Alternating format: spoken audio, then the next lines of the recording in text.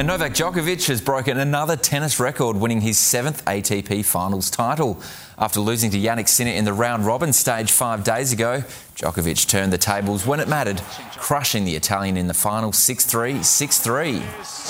Phenomenal achievement from a phenomenal athlete. The win caps an amazing season, the Serb winning 3 of the 4 majors plus the ATP Finals. One of the best seasons I've had in my life, no doubt.